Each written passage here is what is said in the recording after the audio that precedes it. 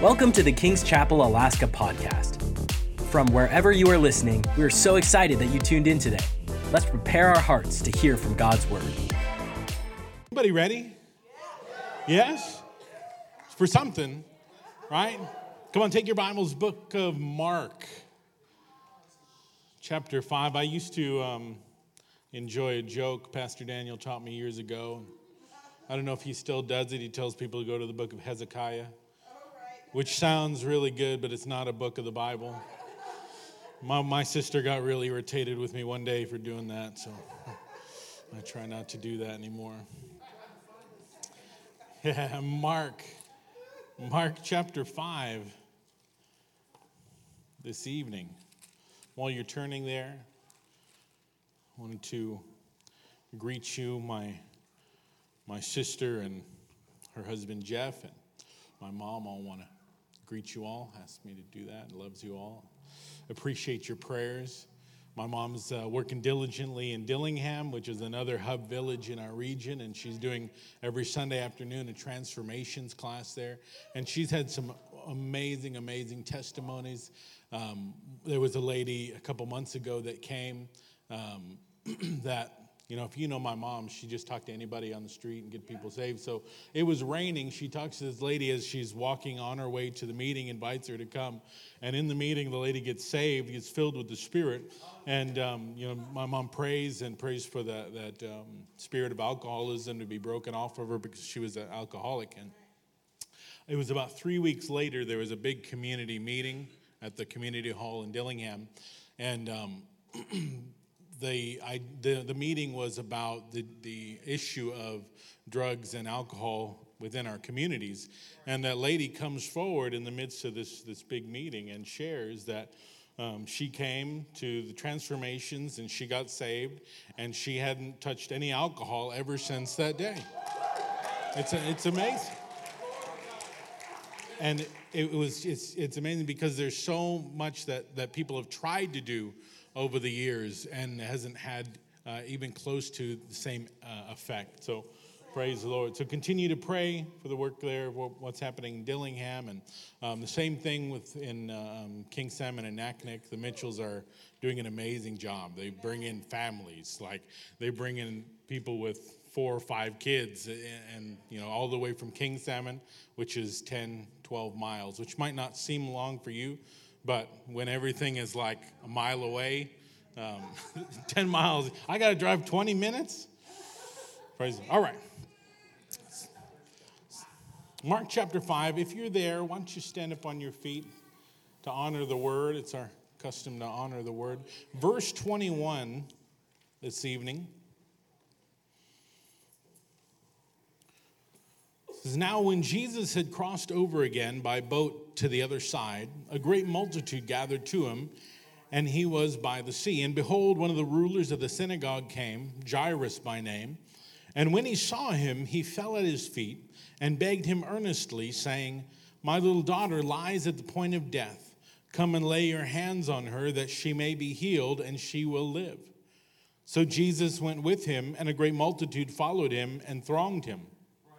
Now, a certain woman had a flow of blood for 12 years and had suffered many things from many physicians.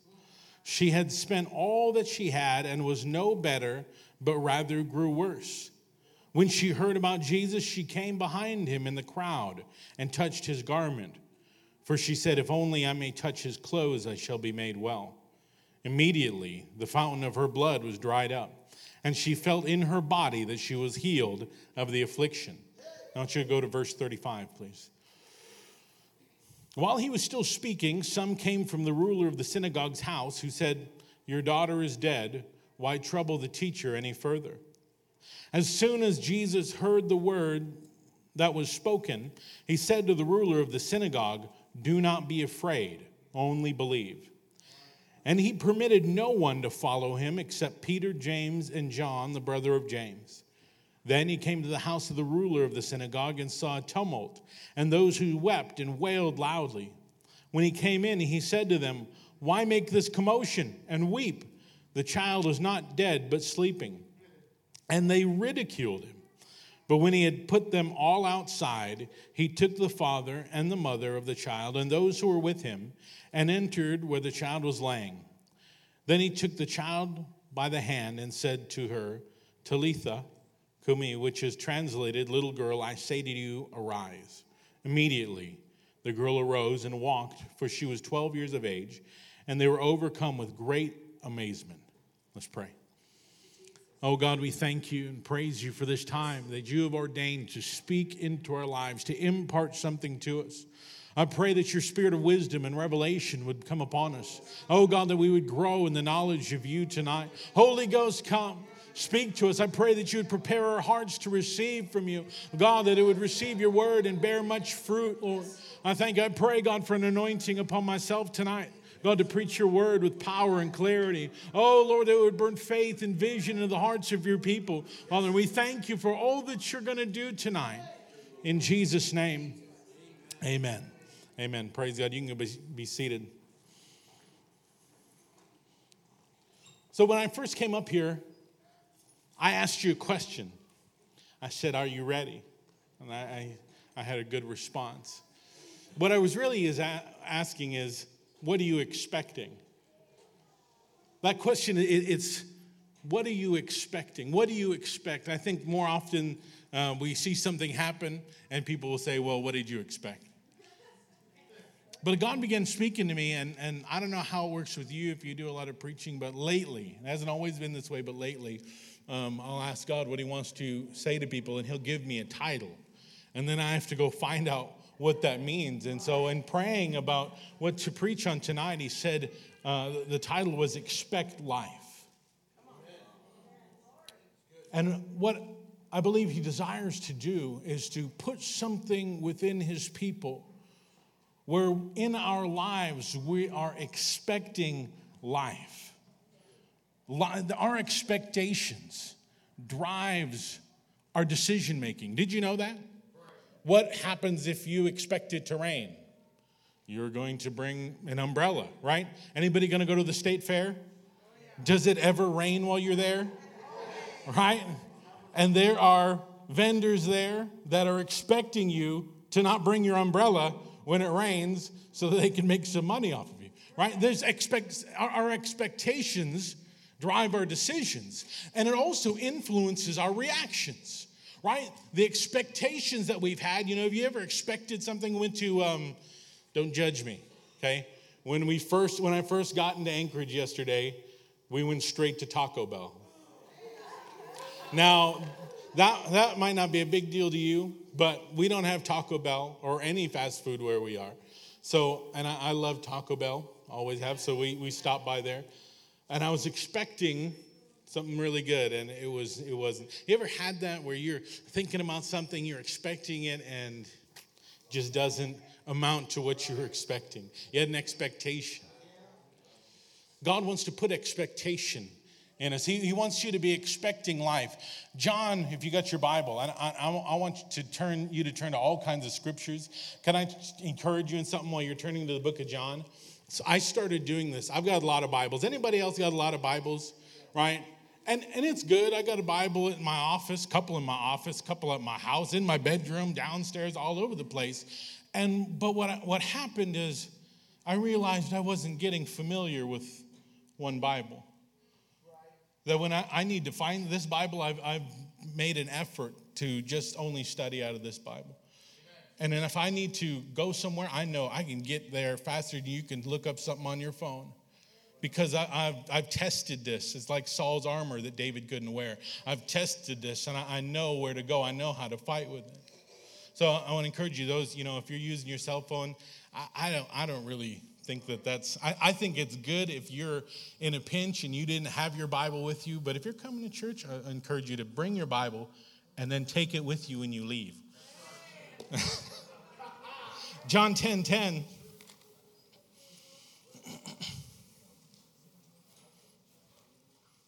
A familiar passage to some. And it says, hallelujah, the thief does not come except to steal and to kill and to destroy. I have come, hallelujah. Here we go. See if that helped it. I have come that you may have what? One more time, that you may have and that you may have it more abundantly. Okay, if you didn't know, this is said by Jesus. Jesus came so that you would have life, abundant life. Okay, Minister Barry mentioned this morning, 2 Peter chapter 1. 2 Peter chapter 1, verse 2 and 3. It says, grace and peace be multiplied to you in the knowledge of God and of Jesus our Lord, as his divine power has given to us all things that pertain to life and godliness through the knowledge of him. Jesus has made available to us all things that pertain to life and godliness. That in him is life. He is the way, the truth, and the life. And what happens when we get saved? We accept him into our heart, into our life. He gives us that new life. I was talking to somebody recently. They had gotten saved and was wondering, I know that something you said that on the inside I'm made new and I'm completely different, but I don't feel that way. And I began to encourage them. See, in our spirit, when we get saved, everything's made new. But our mind has got to catch up to what's happened on the inside. And we've got a whole lot of experiences and things that have happened that are that we filter our lives through. And as we grow in God, that's why the Bible talks about the Spirit, having the spirit of wisdom and revelation to grow in the knowledge of him, because it's that growing in the knowledge of him that allows our mind to begin to line up with where our spirit is now as a new creation. And so God desires for us to expect life. And we're going to look at a number of scriptures, but before they do that, I want to give you an example of what that looks like. Minister Heidi, would you stand? Yes, I call her minister. Praise the Lord. I get to kiss a minister. Praise God. Hallelujah. What a wonderful church. There's some churches that don't allow women to be ministers and pastors. How rude. Well, that's another message. But so when you're pregnant, what's another thing that people say, right? That you are expecting, right? And we are expecting life, right? And I'm thankful for my wife who's willing to persevere in this expecting of life to get to that watershed moment. You hearing me, son? That watershed moment when she receives a breakthrough. And that which she'd carried, that which she'd only in her heart seen, she then is able to hold and experience. Thank you. You did a great job. Praise the Lord. And there's things that God wants to put in you to begin to be expecting about in your life, in your family. He wants to instill things within you so that when you go to bed at night, that's what you're dreaming of. When you wake up in the morning, that's what you're praying for. That the things that begin to consume you. It's just so funny. My wife says that she has to eat for two, right? The things that consume you. But she has to make decisions that fuel that expectancy, the life. She has to do those things that not just for her, but for what she's expecting to have come about.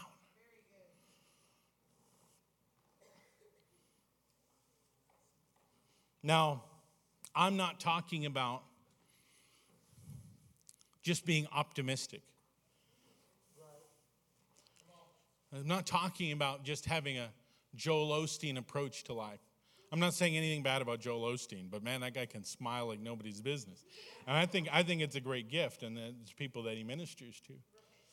But I'm not talking about just being optimistic. I'm talking about life. There's an expectancy that what comes out of you and what God's doing in you and through you, the result is life. Take a look at this text. A number of things we see here. Jesus crosses over, again, back to, if you lost your place, Mark chapter 5. Jesus and his disciples, after crossing over to the other side, it says, verse 21, Jairus, and I'm going to paraphrase most of this just so we're on the same page. Jairus comes to him, says, my daughter is sick, she's dying.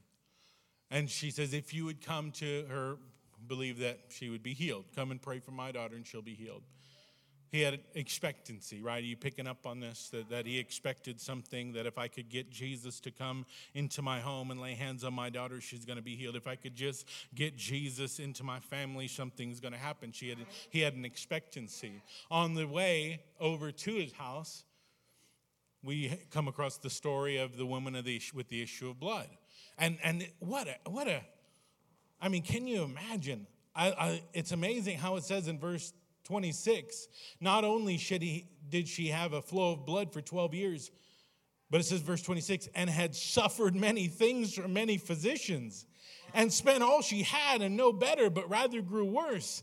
What a terrible situation. But I love what she's come to in this, that she's recognized, she's heard about Jesus and the miracles that he's done. And as the Bible says, all those that came to him were healed.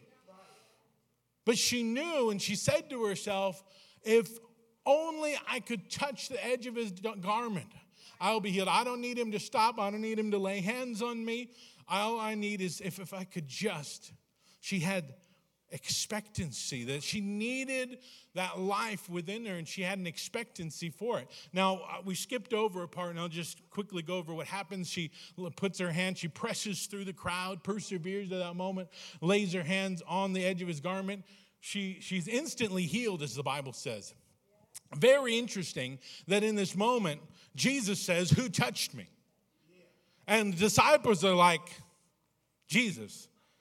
Man, they're pressed up against you. Who didn't touch you? There's people all over us. But what the others didn't have that she had was an expectancy. She needed a miracle, and she expected that if she just touched the edge of his garment, she would be healed.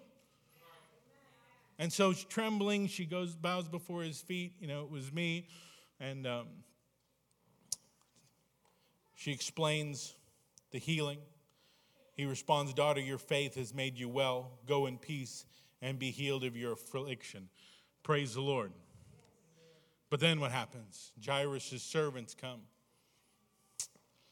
And he was too late. She's dead. You don't bother the teacher anymore.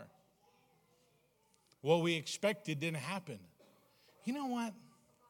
What can be difficult about expecting sometimes is it doesn't turn out like you thought it would. But did you know that that's okay? There's scriptures in the Bible I don't necessarily love. Is that okay? Can I say that? Like the one that says, in this life you will have trouble. But Jesus, I want to be walking on streets of gold now. But the reality of it is that in this day, on this earth, and the time we have, that we live in a evil world. We live in a place where sin has created all kinds of things. That the wages of sin being death has had this effect upon our world and the people within it. But regardless, in spite of that, there still can be an expectancy for life. Let me give you an example. Anybody know of Paul and Silas? So just, if you don't know, just real quickly, they got thrown into jail for preaching the gospel and laying hands on the sick and, the lame walking. It's amazing. But they get thrown into prison for it, a Roman prison, not like the prisons we have today, very terrible place. And then something even more shocking than getting thrown into prison for that, they start praising God. But and why? Have you ever thought about why that is? Because they have this expectancy. Look, they could have been talking to God and been so discouraged, because if you don't understand the backstory, God told them to go to that exact place and do exactly what they did. Preach the word, preach the gospel, lay hands on the sick, cast out demons. Exactly what they did. God, we did what you said. Why would you let us be in here? Why would you allow this to happen? Or they could have looked at themselves. Well, we must not have been doing it right. Are you sure you cast that demon out right? You could have blamed each other. I know there's sin in your life. I know it was you. Just like Jonah should have cast you out in the first place. But instead, something happens. Instead of looking at the circumstance, instead of looking at their self, they begin to look at him. They said, if he brought us here, if he called us to do this, and he's allowed us to be in this place, then he's got something for us to do. And in the face of adversity, in the face of what they probably hadn't necessarily expected to happen. I mean, I think if it was me I came into a place like that in that time period, I think that they were believing for revival. That we're going to lay hands on the sick, they're going to get healed, we're going to cast out, look at this slave girl, we're going to cast the demon out of her. And that's what takes place. That's how come they end up in prison, because they cast this demon out of a slave girl. And I would have been expecting revival. We're going to plant a church here. It's going to be amazing. I mean, they already had a church there, but expansion, come on, it's KC. We need multiple churches in the cities, right? But that's not what happened. They get thrown in jail. But there was something inside of them. There was that expectancy of life. If God's in control, and he called us to be here, and he called us to do this, then he's doing something. I don't necessarily know all of it, but I do. But what I know is his character and the calling. And out of that, they began to worshiping and they began to praise. And it said that the earth began to shake and the prison doors burst open. The jailer runs in and is about to kill himself, because if he lost any prisoners, the Romans would do worse to him than just death. So he goes to kill himself, and they cry out and they say, "Stop, none of us have left. All the prisoners are here. Don't kill yourself." And what could have been a moment of despair, oh God, why, woe is me, became an opportunity where the jailer then, after he realizes that the prisoners are all there, he takes them to his home, and the jailer gets saved and his whole family gets saved. Because someone had an expectancy. Even in the face of adversity, even in the face of what they didn't fully understand. And life happened. That newness of life in the jailer and his family, who quite possibly they couldn't have reached them any other way.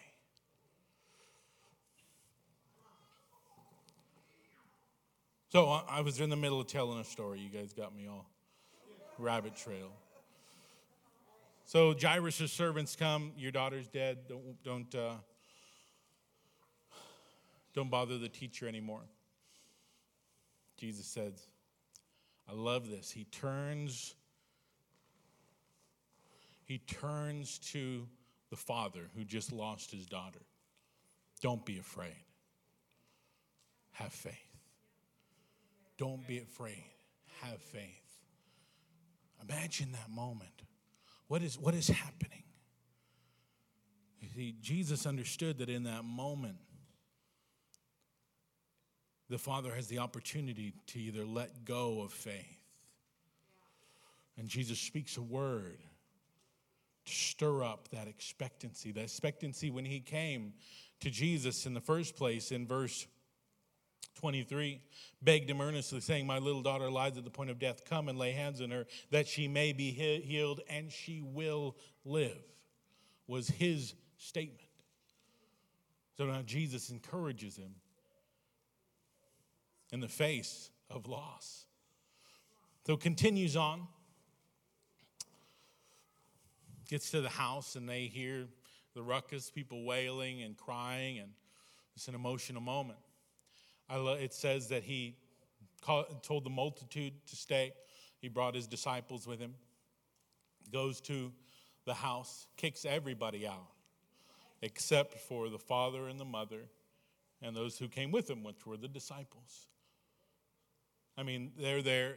When he first got there and explained, hey, I don't know, why are you guys weeping? She's not dead. She's just sleeping. So then they ridiculed him. So he kicked him out. I don't want to get ahead of myself, but you can't have people that don't have faith speaking into your life. He kicked him out because he wanted people of faith, and that is so important in our own lives. Sometimes we allow foolish people. I don't like to just, since I'm not talking about anybody in particular. If you apply it to somebody, that's on you. I'm just saying, if you're allowing people that will speak these things into your life and can, instead of increasing your faith, it'll release fear. But moving forward, he kicks everybody out and goes in and speaks to the little girl and grabs her hand, and she's healed, 12 years old. My oldest daughter is 10, going to be 11 this year. I couldn't imagine this moment. I couldn't imagine. There's something about having an expectancy that whatever is happening, whatever is going on, whatever the circumstance, God's going to work this out. It's that expecting of life. Can I be transparent? Many of you know my dad went to heaven in the end of March. And I'll never forget the phone call. It was the middle of the night. I was still awake for some reason. It's just what I do. I like to be up late. And I get a phone call from Kathy. And she said, the EMTs are here and they're doing chest compressions. And, I was full of faith. And then I went and woke up Heidi and we prayed. We're binding the spirit of death and believing for God to touch him and heal him, claiming long life. But it didn't happen.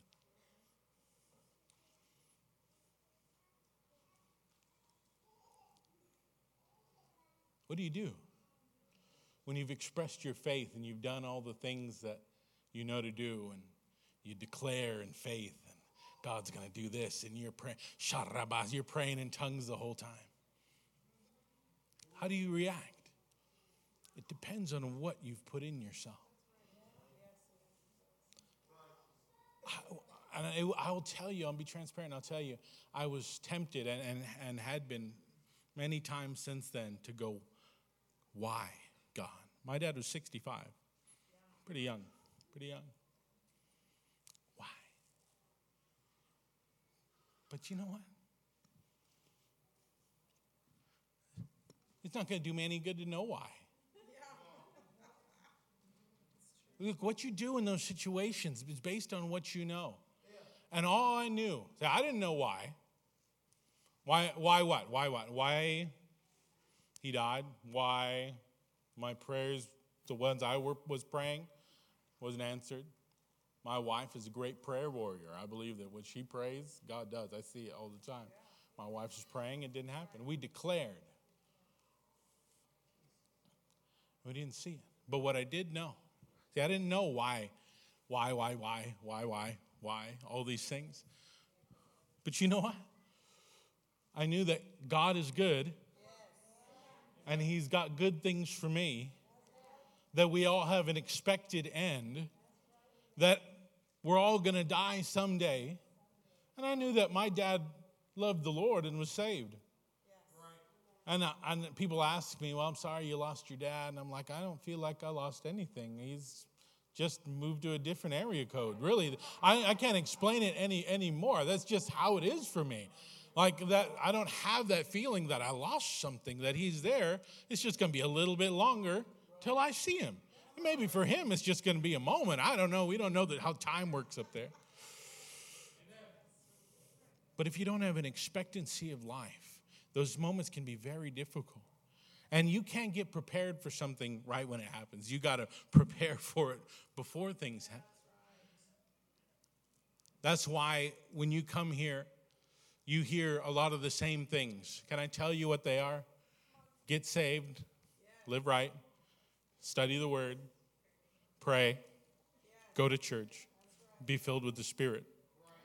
And you know what? You come Sunday morning, if you listen, you hear those things. Sunday night, you hear those things. Midweek, you come to Bible studies. Why?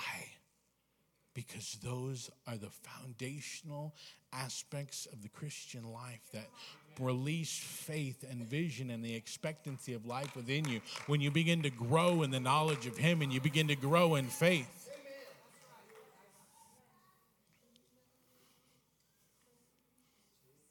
So, a couple months before my father graduated, I preached a word from one of the great Psalms.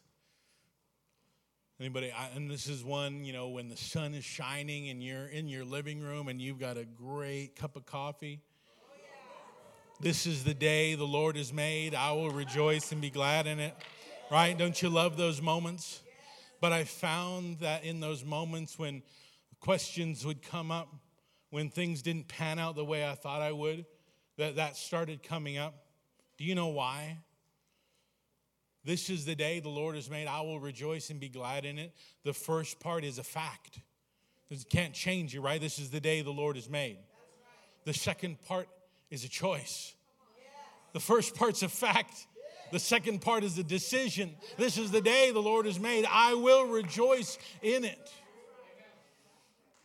But unless you've done the things to build an expectancy for life, unless you're expecting life, you can easily have a difficult time in those moments.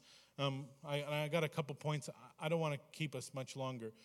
I'll share one more thing, and I know it's Sunday night and there's kids here, so I'll be vague, and you guys can nod. Older people can nod at me if you're getting what I'm saying. One of the sad things that we see happen off and on, and it's terrible, is when believers, not just believers, but particularly I'm going to pick on believers and even pastors and evangelists and people in ministry in their life. Okay, you understand what I'm saying? It's so sad, and often it's very. I have to pray. It's a terrible thing because something was happening behind the scenes, in their heart, in the story. There's something that was happening where no longer was their life being cultivated.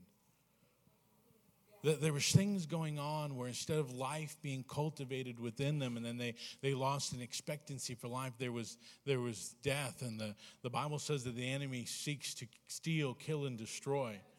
Right, that he prowls around like a roaring lion, seeking who he may devour, and he looks for every in and every opening and every foothold, so that he began to whisper, and he's able to scheme, and he's able to deceive. So we get to the point where we're no longer believing what God wants us to believe, and we're no longer expecting life, and we begin to expect destruction, and we begin to expect negative things. There's some people who call themselves, how do I share this? In our community, there's people, they don't go to my church. I don't know what church they go to. They say they go to church. I've witnessed to them. They say they love Jesus, but they don't go. I don't know where they go to church. But they say this. If you talk to them about this, any amount of time, something like this will come out. They'll say, what's a good example? I'm hoping for this to happen. But more than likely, this is going to happen. We were sitting in the restaurant across from them. It's twin brothers, and they're arguing with each other. I might have said too much. If someone's in Bristol Bay is watching, don't talk about what I'm talking about. Okay? There's not a lot of twins down there, if you don't understand what I'm saying. They were arguing. They're sitting there in the restaurant, and they're arguing over whose life is worse. Oh, no. I went to the doctor, and they told me I had this. Yeah? Well, I've got this and this. And my truck doesn't run. My truck caught on, but they're one-upping each other on whose life is worse. And I'm sitting there and I'm like, I don't know if you guys are saved. See, because this is not the expectancy that God has intended for us to have, where we're looking for what God is doing and the good that he's having and expecting him to work mightily within our lives. So God's speaking to us a number of things. I want you to turn to the book of Hebrews, one of my favorite chapters in all of the Bible, Hebrews 11. Oh, Hebrews 11. If you need encouragement, just go to, this is what Hebrews 11 is for. But in verse 13, it says, after listing all these heroes of the faith, in verse 13, he says, these all died in faith, not having received the promises, but having seen them were afar off, were assured of them, embraced them, and confessed that they were strangers and pilgrims on the earth. For those who say such things declare plainly that they seek a homeland. Verse 15, and truly if they had called to mind the country from which they had come out, they would have had opportunity to return. So the Bible's saying that these heroes of the Old Testament of faith, and faith, the heroes of faith in the Old Testament, they had this expectancy. I love it says that they saw afar off. They had this hope vision, this expectancy of life, like Abraham, who God spoke to and said that you're going to have descendants as numerous as the stars and the sand on the seashore. Had one child. But he saw it from afar off. And he moved forward in that. And then you come to this place where then God says to Abraham, you know, your one son that was prophesied to you, the beginnings of the fulfillment of the promise I gave you. Yeah, I want you to kill him. Come again? Right? And it can be kind of confusing, especially if you think about the culture of the time. Many of the pagan gods were worshipped by child sacrifice. Even some of the kings of Israel, after many of them turned away from God, even sacrificed their own children. It's crazy. Yet Abraham began to go along with this. And I'm not going to tell this whole story because I've already gone longer than I wanted to. But he moved forward in it, all the way to the point where his son was on the altar and he had the knife. But the Bible says that he knew that if his son were to die, God was going to do something. Was going to raise him to life. God was going to do something. That God was going to, he had this expectancy. How did he have that? Because of what he knew of God and what God had said he would do and who he was to God. He knew those things deep within his knower, right? It's not here. Did you know that? It's here. The knower is here. What you really know. You can think a lot of things. You can say a lot of things, but what you know directs the decisions you make and how you live your life. Just prior to this, in Hebrews 11, I love the statement about Sarah, even though she laughed about what God said. It says, verse 11, by faith, Sarah herself also received strength to conceive seed. And she bore a child when she was past the age. Why? Because she judged him faithful who had promised. Yeah. There was an expectancy based on the character of God. So 3 points and then I'll be done. Number one. You have to think life. Think life. What happened when Jesus comes into Jairus' home? And they laughed at him. The statement he made. Oh, she's sleeping. Right? Heckling him. If you look in, I think it's John 11, the story of Lazarus. You know what's amazing? He gets there. And you know what the people say?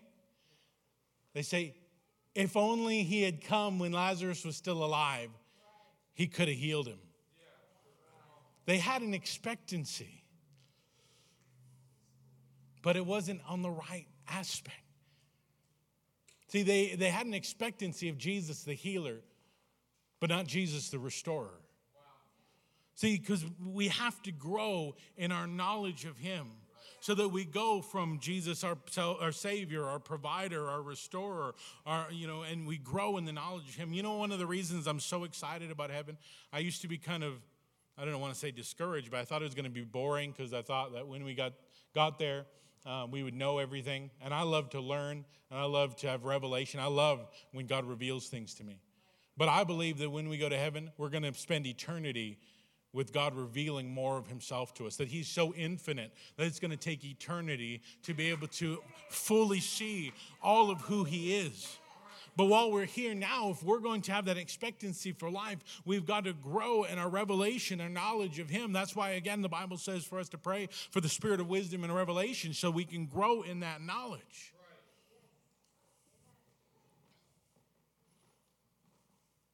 How do we do that? We renew our mind just real quickly. Have your mind renewed. Have your mind renewed. Have that. And renewing, if you look up the definition of renewing, it's restoring life. Amen. And the first definition is restarting what was interrupted. And the first thing I went to was the Garden of Eden, what God intended for us to be, which was interrupted by the entrance of sin into the world, and how when Jesus came back as the restorer, he restored that relationship with God, and he restored the promises given to Adam, and what was interrupted is now restarted as we begin to grow in the knowledge of him and as we study his word. So when you're getting into the word, it's renewing, it's restarting what God began in you. So part of thinking life, renewing your mind, getting those things, people tell you, and Pastor Daniel says this all the time, you go to church, you're getting brainwashed. And he says, good. I say it too, good. You need a good brainwashing. All the things that happen today. I'll share, we don't watch satellite or cable at our house, not because of the shows, but because of the commercials, to be honest. They're worse than the shows. They just... all of a sudden, some weird things come on Saturday morning while the kids are watching cartoons. I ain't having that. So, again, back to this. And begin to have that renewing of your mind, being in the Word, being in prayer. What is prayer? Prayer is communion with God. Not just communication. It's that real heart-to-heart, face-to-face. Get close. That's why it says go into your secret place and your Father is in heaven who will meet with you there. Why is that? Why do you need that? Oh, it's easy. I've got a friend who I knew from Igigik way back. She married a guy from down south, right? I want to say Louisiana, somewhere in that area. And you know what? Some things she says with a southern accent. But she grew up in Bristol Bay. How does that happen? Because of relationship. Because when you spend time with someone, you become like them. You start to think like them and talk like them and act like them. And I don't have to ask my wife if she wants me to get her something to eat. I know she does. Because of relationship. Second, I got to hurry up. So we think life and then speak life. Your mouth is this amazing tool for either death or life. The Bible says life and death. The power of life and death are in the tongue. The image that's given in another section of Scripture is that it's like a rudder that turns a boat. What we say affects how we live our lives. And what you say, as the Bible says, comes from what you know. It says from the abundance of the heart, the mouth speaks. And so, again, you got to start with thinking life, thinking differently, renewing your mind so that what you're allowing then into your heart becomes to come out of your mouth, and what comes out of your mouth begins to direct how you live your life, begins to direct what happens. Now, that doesn't mean, I know that there's this, people preaching, they call it name it, claim it, right? I want a Porsche, and I'm going to have it. In Jesus' name, and they just begin to claim these things. Well, I've found that a lot of times people that ask for stuff like that, they can't handle that. If you had a Porsche, you probably couldn't handle the insurance on a Porsche. This is what I'm saying. We can do the name it, claim it thing, but he's got to name it, then we claim it. When he names it, you claim it. What happened with the children of Israel? God said, I'm going to give you this land, the promised land, the land I'm promising you. What he promises you can have, you can have. Can I hear an amen? What he says you can have, you can have. If you've got kids and you give something to your kids and then every 5 minutes they're going to ask you, can I have this? Can I have it? I gave it to you. You have it. Okay? Quit annoying me or I'll take it away. I'm just being real. You come back to me with that again, I'm going to play with it now. But what God says you can have it, but you've got to go get it. That comes to my last point. I'm not there yet. But you begin to speak that out. What he says I can have, I can have. If you're a tither, we'll make it real easy because we believe in tithing and giving in this church. And then what does it says in the book of Malachi, chapter 3? Y'all probably got it memorized now, right? That when we tithe, that he's going to what? Throw open the floodgates of heaven, pour out so much blessing upon you, you would not have room enough for it. And we begin to speak these things out. What is the word for our church for the year? That we are blessed and that we will multiply. We don't just say it because it sounds good or it makes us feel good or so we can stay optimistic and make it through the day. We say it because we believe that's what God has spoken to us, that we've seen it from the word and the promises, and we begin to speak it out so that not only does he know it, but we know it, and we're beginning to move forward in that because what we speak is how we walk out our lives. And lastly, I kind of hit on it already. We think life. Speak life, but you got to live life. What I mean by that is do what he says to do. He encourages us to not just be hearers of the word, but be doers. He says those who hear the word but don't do it are like someone who looked at themselves in a mirror and walked away and forgot what they looked like. Why? Because we find who we are in who he is. We find what we're called to do in his word and what he's spoken to us. So we have got to not only read it, begin to know it and speak it, but there must be a walking out of that word and a step of faith. I'll share one more story. Peter, I like to call him Crazy Pete because he did wild stuff. And we're all familiar, I'm sure, with the story of him walking on water. But can you imagine? He sees Jesus out on the water.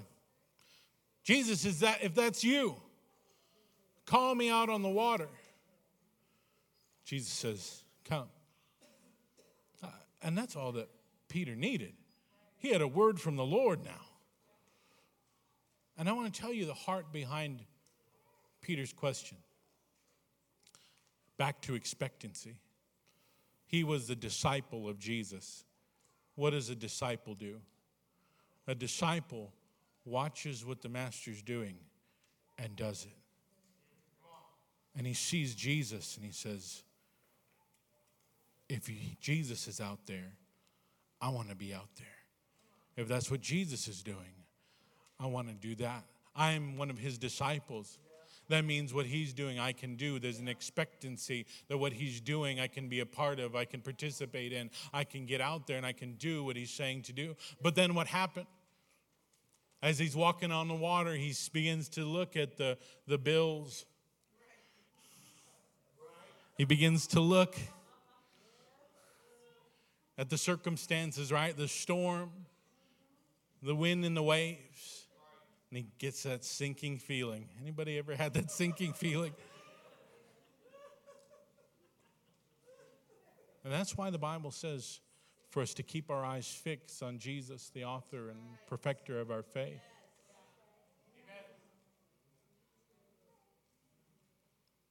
Heidi, would you come? I know y'all are jealous. I got a worship leader. Plays wherever I need her to be. Pregnant, she'll still do it. Praise God. Can I tell you something? I'll share, be transparent real quickly, and then I'll be done. You might say, Pastor, well, that's all good for you. You're probably an optimist. Not really. I actually think it's the way that God has wired me in my mind. I think scenarios all day. And as a child, I used to be terrified. I would lay in my bed terrified for hours thinking about what could happen to me, mostly to my family. I'm not an optimist. I still deal with that today, where the enemy will come, or, and it might not be the enemy, just my mind working. What if this happened? What are you going to do? You're powerless, right? A reality that we have, if someone falls through the ice, there's not a lot that you can do. And I would really, as a child, I would lay in bed terrified. And at an early age, I had to get settled within me that God is good, that He's in control, that He's working in my life. Because if I didn't have that, I don't know what I would do. And He's done this amazing thing by sending His Son to die for our sins, that even when we're faced with the worst thing that can happen to us, death, it turns into this, can you imagine this amazing moment where we move from here to wake up in heaven? That's what happened for my dad. He was asleep. He was probably laying there dreaming about heaven, and then it just got realer and realer. And God has taken what should give us fear, right? What the world and the enemy says, be afraid, and made it, I ain't worried about dying. We're not losing anything. We go in from in time to eternity. I wish we had more time. In the eternity, it's not going to make a difference. I wonder how we're going to look at all this from there. What were you worried about? So what that means, though, is that right now, and Minister Barry mentioned it this morning, the way we live right now is the important thing. Trusting in God. Living right. I'll say it again. Live right. Be in the Word. Be in prayer. Go to church. We've got KCs all over the world. You can go to church somewhere. Go to church. Do those things that you need to do so when you're faced with problems and when you've got adversity and giants and whatever, you're ready.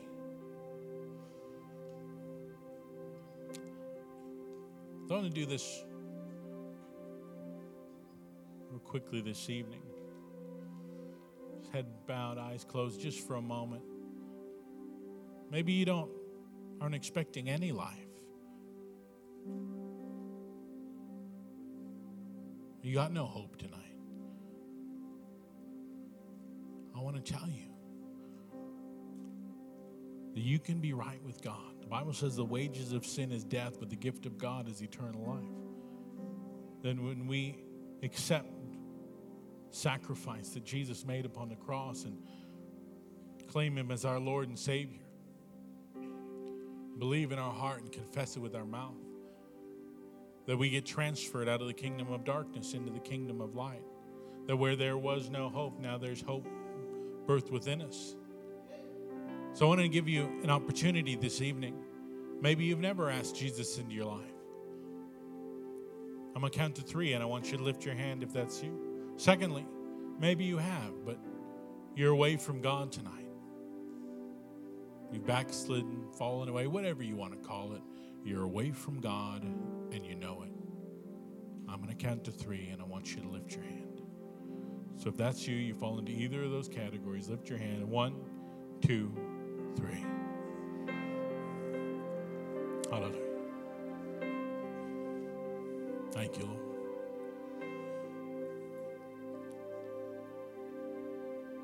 Praise God. Thank you, Jesus. Praise God. Well, whether you lifted your hand or not this evening, I'm going to pray a prayer, and I want you to repeat after me. I want you to say, Dear Heavenly Father, thank you for sending your Son to die for my sins, and that he rose from the grave for me.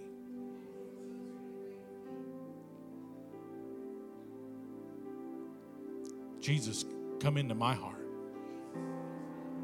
Come into my life. Be my Lord and be my Savior. Wash me, cleanse me, and make me new. Thank you for loving me. Thank you for hearing my prayer. Amen. Hallelujah. Real quickly, before I turn the service over to Pastor Karen, I want to pray for you. Maybe you've gone through something that's kind of, you feel like it's taken your expectancy. And you started to expect the worst. God wants to put that hope in you.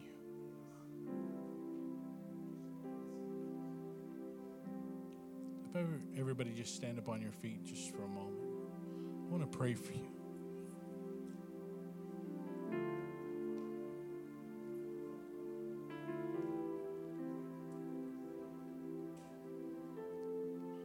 I want you to lift your hands to heaven. I'm going to pray. God, I thank you for your wonderful people. Oh, Lord, your word says that the enemy comes to steal, to kill, and destroy. But you have come that they may have life and have it in abundance. I bind the foul work of the enemy that has come to steal their hope, that has come to steal that expectancy and that faith. I bind it now. Whatever hurt they've gone to, if they're grieving, whatever wound, that you would heal it right now. Come on, let him heal you. Open it up. Let him heal you. God, heal them. Touch their hearts. Be healed in Jesus' name. Now I pray, God, for a release of the gift of faith. Your gift of faith, begin to fill them, I pray. Holy Spirit, fill them. That they would be filled with faith and fresh vision. God, that they would grow in the knowledge of you. God, if you've never been filled with the Spirit, just ask him to fill you with the evidence of speaking in tongues right where you're at. Just ask him to fill you. Holy Spirit, fill your people. Be filled with the Holy Ghost right now. I thank you. I pray for dreams and visions. I pray, God, that they would begin to see signs and wonders. Lord, they would begin to explode hope and expectancy within them. In Jesus' name. Amen. Just a quick story. I know I told a lot of stories, and I shared this a little bit before, but I think that sometimes we don't believe for things God wants us to believe for. My son, Jonathan, he prays crazy things. All the kids in church, they come and line up for prayer, and they've got specific prayers they want to see happen. And he said, I shared it here before, but I don't know if everybody heard it. My son, Jonathan, who was, 5 at the time, right, was praying for a hawk. In the altar, he comes up and praying every Sunday, every time there was an opportunity. How do you pray for that, right? I didn't have the faith for that. So I get a call from my wife.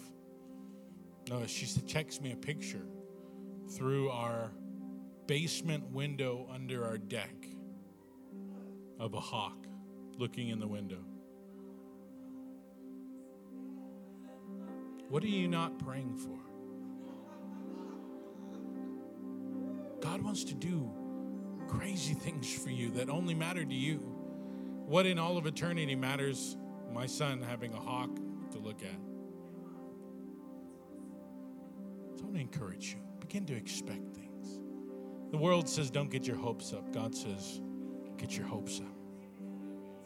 Hallelujah. Thank you for joining today's podcast. If God is impacting your life through this ministry, you can partner with us and give at kcalaska.com. Also, don't forget to subscribe to our channel and enjoy more messages like this one.